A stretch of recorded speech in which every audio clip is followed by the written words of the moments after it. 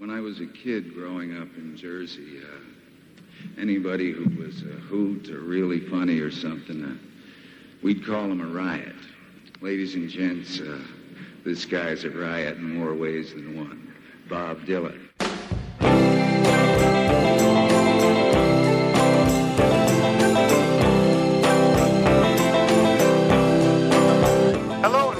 Episode of Pod Dylan, the show that celebrates the work of Bob Dylan, one song at a time. Proud member of the Fire and Water Podcast Network.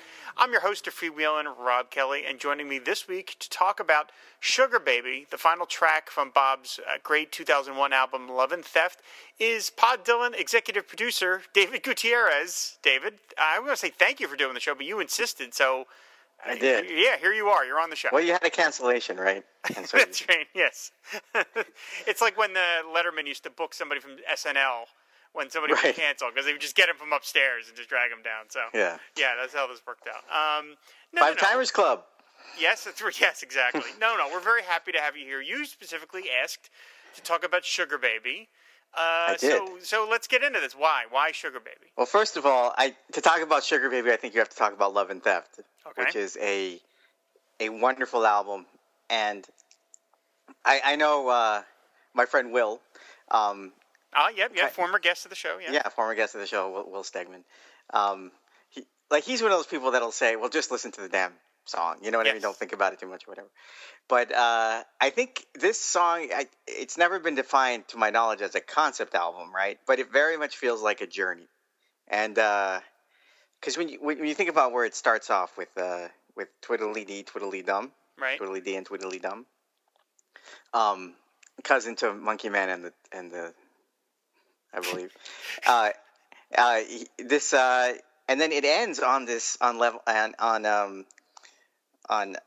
Sugar Baby, which is this really like almost tome, right? It's this heavy song that feels like, in and of itself, actually a kind of a journey. It's a simple song, and I mean that with no sense of musical knowledge. But I mean, it feels like it's kind of like maybe 4 or 5 notes, and it's fairly low key, and it's very repetitive musically. Yes, it is. Yeah.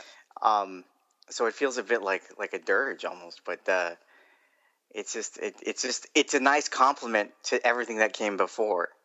I mean, when you just go 4 songs up, you have Moonlight, which is to me is a beautiful song, almost my wedding song, by the way. Interesting. Wow. Well, my wife hates Bob Dylan. She hates how he sounds. Okay. And that we broke up because of this. This is another story for another time. Oh my goodness. My wife and I are still married, but one of our big fights was about Bob Dylan. Oh my God. Oh no. I'm not kidding. Anyway. The song itself, Sugar Baby, great song. Starts off with that note that it's a hum, right? It's kind of like a reverberation. Dun, dun, dun, dun. Yeah, it is very dirge-like. Why don't you sing it, Rob? No, we're not going to be doing that. It's not illegal if we stop every 5 seconds. So it starts off with that dirge, and then it just goes into these very melancholy lyrics that, I mean, it's as you put it, about 50% of the songs are about women. This one's very much about a woman, and not really liking them, or maybe kind of accepting that they're just no good for you. I really can't tell what necessarily what the attitude is, but it's pretty harsh. I mean, the refrain is, "Sugar Baby, get on down the road. You ain't got no brains, no how. You went years without me. Might as well keep going now." Yikes. Yeah. But then, he stays with his Aunt Sally, but she's not really his aunt, which implies that there's that's kind of his lady on the side or something to me. That's how I always took it. Yes. And the talks about like the Darktown ladies doing the Darktown strut, and you just end up making things 1,000 times worse. It's not a happy song. No, it is kind of unrelenting misery. It really is. But I love it. Yeah, I mean, any song that has the line, "Every moment of existence seems like some dirty trick." It's pretty... Bob's in a kind of bad... or whoever this guy is who is singing, he's in a pretty bad place. And again, much like a lot of Dylan songs, it seems to be of an indeterminate time period. It seems old-timey, because Right. it's some people suggested Sugar Baby is a horse, perhaps, you know, Oh, like is it? geez. Yeah, I mean, and you mentioned the Darktown strut. I mean, it has a lot of old timey language, and so it doesn't Yeah. necessarily think that it's a modern song as much as you can pin this thing down. But it's not a modern album either. I mean, Love and Theft feels like it's. I hate using the word timeless because that seems so cheesy and almost like a bad marketing speak term. Mm-hmm. But I think because it draws from influences that are already 20, 30 years old by the time this album's out, and this album is from 15 years ago. Yes. It definitely has that. To me, anyway, it has a feel of just being a kind of almost like a temporal omnipresence. Like it's just kind of not a celebration, but just a recounting of musical stylings from the past. And I think that's why it works. Yeah, I mean, Bob is definitely very steeped in Americana. There's a famous, quote-unquote, famous quote about when they were doing the Wilburys album. I know your favorite, but it was like when Bob and Tom Petty went off to write Tweeter and the Monkey Man, they wanted to jam as much like Americana into it as they could, and George Harrison was just like, I don't know what that is. Like, he didn't know what Americana even is, so you guys just go ahead and write that. And it does. This whole album does have a very yearning back to the past feel to it. And then we have to mention, because it's just part of this album's history. This album was released on September 11th, 2001. And there are not a big deal. Yeah, not a big deal. There are lines in this song. There are lines in this album and some of the songs that at the time, pre 9/11, which would have been, about September 10th. Yeah, September 10th. But I mean, like there's another song. We're getting off Sugar Baby a little, but there's a line in another one of the songs about his brother being killed in a war. And at that point, when he recorded it, which would have been in the early 2001, we were not fighting a war. And yet, of course, by the time everybody got to the album, we were fighting in a war. And it felt amazingly contemporary and eerily so. And there's a whole song where he talks about being in New York. Yeah.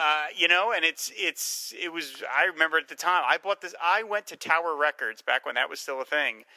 The night before, they were open at midnight. And I went there at midnight to buy it, and I stayed up very late listening to it, and woke up the next day and went to work, and then all hell broke loose, quite literally. But this album does have that weird kind of yin yang of it's old timey, but then it's got things that seem, eerily prescient. So Sugar Baby, in particular, seems to be oldie. It really is him looking back. I mean, he mentions. Look up, seek your maker before Gabriel blows his horn. I mean, that's just a super old-timey phrase. Yeah. Let me ask you something. Did September 11th kind of color your listening of this? Or do you know what I mean? Has it shaped it at all? Do you feel weird listening to it today? Oh yeah, no, I think it's a very lively album. I mean, the upbeat numbers are really upbeat. I mean, there's a bunch of there's a bunch of songs on this that are amazingly I mean, Summer Days, Lonesome Day Blues, and Honest with Me. They all move at a really fast clip. I mean, good Lord, talk about lines. There's a line in the song High Water, which is track 7, where he literally for Charlie Patton, he literally talks about bringing somebody in dead or alive, and those were the exact words George Bush used when talking about Osama bin Laden. And it's like what weird strata. He's a Dylan fan too. Yeah, what is Dylan plugged into that he is sort of seemingly able to predict the future in these sort of very strange ways? At least that's how it feels to me. But it doesn't ruin my feeling of the album. I think it's a great album. I think it's the first one Bob produced on his own. Rob, this is produced by one Jack Frost. I don't want to correct you. Yeah. I don't know why Bob feels like he can't put his own name on a record when he's not fooling anybody. But does the September 11th color your listening to this? No, I didn't. I didn't get it until. It was actually a Christmas present from the sister of Will Stegman. Well, look at that! It all comes back. I won't go more into that, but you're dropping all these stories, David. And you're not following with them. I'm blushing. There was the time I found the Ark of the Covenant, but that's for another episode. I did. Me and Hugh Hefner, I think you've heard. No, I got it in December, along with actually because this was a big deal because he hadn't done an album in something like 4 or 5 years, right? And there was I got this and Leonard Cohen's album at the same time. Ooh, that's a heavy Christmas. Yeah, well, and so it's almost it's kind of got a bittersweet feel to it because of when I got it and everything that's happened since. But I still love it though. I mean, I think I've told you this is one of my favorite all-time Bob Dylan albums. Yes, it's up there with Blonde on Blonde for me. Oh wow! Oh geez. Okay, that's high praise indeed. It's interesting that Bob got into a lot of hot water with how many lines he stole from other songs and from books for this record. He's done that forever. And he's done that forever. This was, he was doing it for 4 decades before Google was ever around, where anybody could just look this stuff up. And he had to read. I mean, first of all, the name of the damn record is Love and Theft. He's kind of putting it right there. Two things he does well in the title. It's funny. We're talking about how sort of sad this song seems, and it does. But then there's lines that seem very impish. I mean, there's a line about some of these bootleggers. They make pretty good stuff. That seems aimed directly at the heart of these people that steal his material and go and sell it. I mean, you sometimes don't get the sense that Bob is too terribly aware or cares about who his audience is. But that line jumped right out at me when I heard it, because it's like, wow, he's talking about. I mean, this is a guy whose own series of catalog releases are called the Bootleg series. Right. And here he is talking about bootleggers. Now, of course, he could be talking about bootleggers and as we sort of classically know them, bootleggers, whiskey guys. But Kennedys. Yeah, yes, exactly. But you can't help but feel that he's got some double meanings here going on. I think the other thing is that it's aged with me. You know what I mean? I mean, when 15 years ago, I was in my 20s, and no, is that right? Yeah. I was in my 20s, and I guess you just there's that trope, right? That you hit an age when you stop kind of buying music, or it stops having a meaning, maybe around 25 or something like that. Wow, I've never heard that. That's I guess it becomes very sad. It becomes less significant to you, and I think that I understand. Yeah. And I think maybe that's just because your attentions are diverted elsewhere. And I mean, when I was like, my first album, I think, was Thriller. And I poured over liner notes. Like, I knew who produced it. I knew who was playing on what song. You know what I mean? Because you knew this, like, with comics, too. You had 2 or 3 of these things, so damn it, you're going to learn them. You know what I mean? Mm-hmm. And now, when you have more means, hopefully, or there's just so much out there that you have access to, it's almost watered down and diluted to the point where you can maybe watch something once, appreciate it, but it's not going to be resonate with you. Sure. This thing has stayed with me for the last 15 years, and I listen to it in full maybe 2-3 times a year, which is a lot now that I have a kid, Mm-hmm. And I also think sort of the elegiac qualities and just sort of that easing into acceptance of things. There's a maturity, I think, in the song, or maybe I'm assigning it, that I just kind of think speaks to where I'm going in my life. Like, are you a Nick Cave fan? Nick Cave. Nick Lowe? I've heard some stuff, but not particularly. Right. So lately, his last few albums have been, I mean, when you look at his Jesus Is Cool album to something more recent, like, he did a cover of The Beast in Me.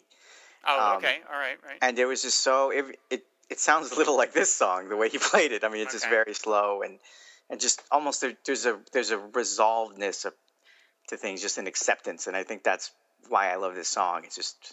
It's sort of stuck in the gut. Yeah, I mean, it's interesting. It's buried in this dirge-like song and all these other sad things. There is other lines that are very hopeful. I mean, he right after the line, "There ain't no limit to the amount of trouble women bring," he sings, "Love is pleasing, love is teasing, love's not an evil thing." And so, okay, like that seems a very hopeful kind of line. That's the Kelly family crest. I believe it is. Yes. Do you listen to this song outside of its context, or do you tend to listen to the whole? Oh, okay, all right. Yeah, I do. Actually, this and I guess and let me see. This Moonlight, Tweedledee and Tweedledum, Lonesome. No, and By probably are the ones that if I'm going to skip around, those are the ones I'm going to skip to. Okay. Because I'm a romantic. Yeah. But I think my favorite line of the entire song is, some of these memories you can learn to live with, and some of them you can't. And I think that's just, it's just very direct and true. Yeah. As to say, at the risk of dissecting this thing to death, where that's what we're here for. But you know what I mean, right? Mm-hmm. Am I talking out of my ass at some point? No. It's no. I understand that. It's so, for as much as Bob puts into his lyrics, a lot of it is meant to just be felt, and not necessarily poured over and dissected. And this could be one of those things. This is one of those songs. I think it seems very sad. I think if the average person just read these lyrics, you'd be like, I don't want to hear this thing. It sounds just utterly. But there's something about the instrumentation, the way the band plays, the way Dylan's voice is very loud in the mix. Sometimes he's buried in the mix, but here he's... That's Jeff Lynne's fault. Yeah, exactly. The Jeff Lynne version of Love and Theft. But I mean, here he's right up in your ear singing these things, and it is kind of a little of a hypnotic spell. Do his songs still hit you the same way? I mean, you were what, maybe 19 or 20 when you started? Yeah, yes, they absolutely do. I either bring myself back to when I first heard them, or some things gain resonance, as you mentioned, when I get older. Some things seem like, I understand that a little more than I would have. So yeah, absolutely. He's really the only one that stays with me as a consistent artist. And that's why I'm willing to sort of follow him down roads that I wouldn't follow. I mean, if anybody else did 2 solid records of Sinatra covers, I'd be like, pass. Forget it. Springsteen, who's probably like my second favorite. Of course. I would not. Yeah. Oh, stop it. All right. Yes, I'm from New Jersey. Okay. I don't like Bon Jovi. I mean, can you give me a break? But like, I wouldn't buy 2 Springsteen records of Sinatra covers. I wouldn't even think about it. But Dylan, I'm willing to do it because I feel like I owe him that much. He's given me so much over the decades now that I have to follow where he goes, and maybe some of the roads I'm kind of like, okay, Bob, that's fine. But I'm always going to get it. I'm always going to pick it up and give it at least a couple of listens because he deserves it.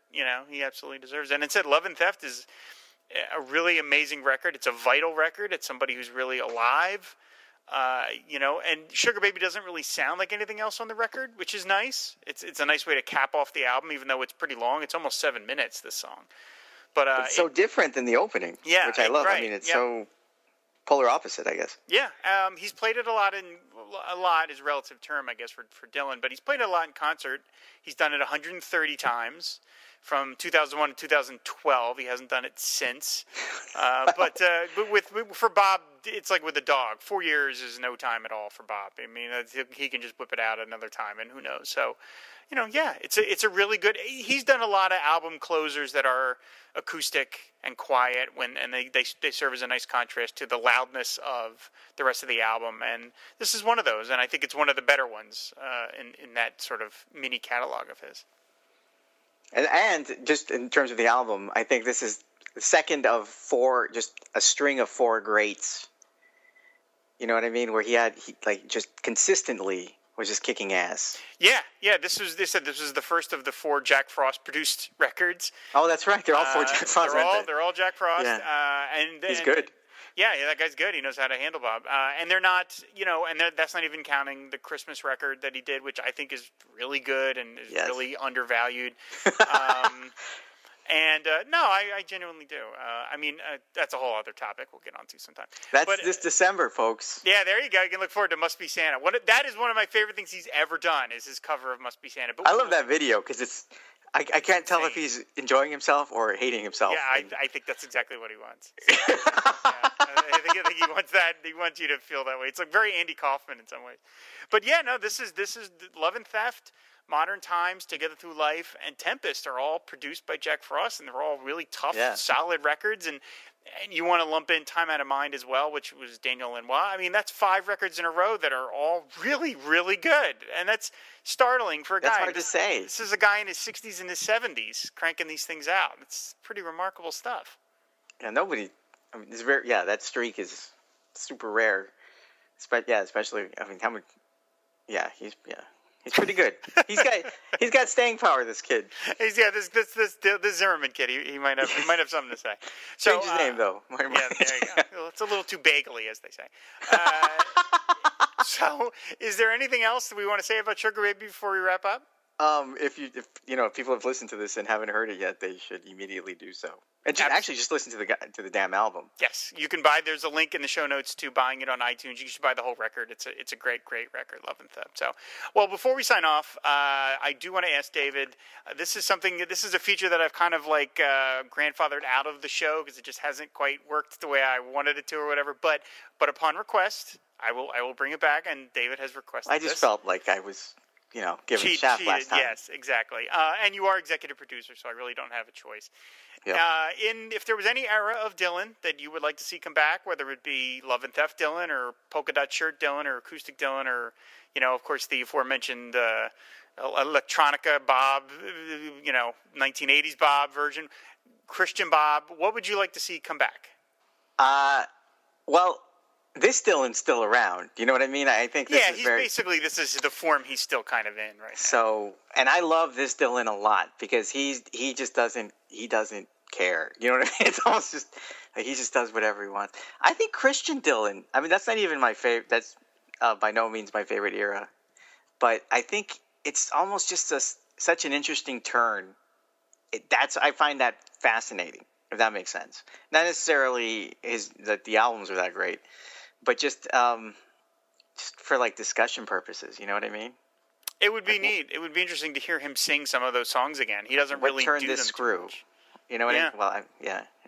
Yeah, it would be really. And I mentioned before, I think on episode 5 with Professor Alan Middleton, there's a whole live album of his Christian concerts, and he presented it to Sony Records, Columbia Records, and they passed on it. But so it's out there. It's Who somewhere. Gets to say that? Who's the guy who says, "You know what, Bob"?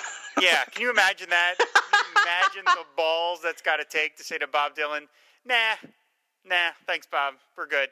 Yeah. You know why Alan likes that album? It's probably the one you could probably find in a quarter bin. Oh, I kid. The show is over. David, no, this is a great show. I produce a great show, people. No, I mean this episode is over. Oh. It's hereby over. So, before you embarrass yourself further, David, where can people find you on the internet if for some reason they want to? When this airs, I will be appearing on Comics the following week, and that's going to be live on Facebook.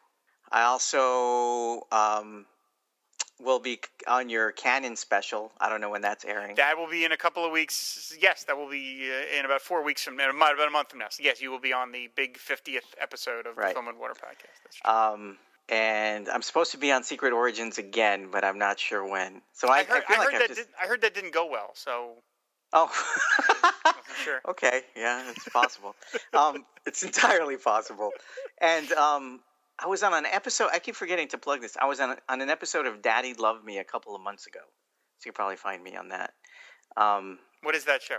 That is this guy Ryan Bailey and Susie Henschel.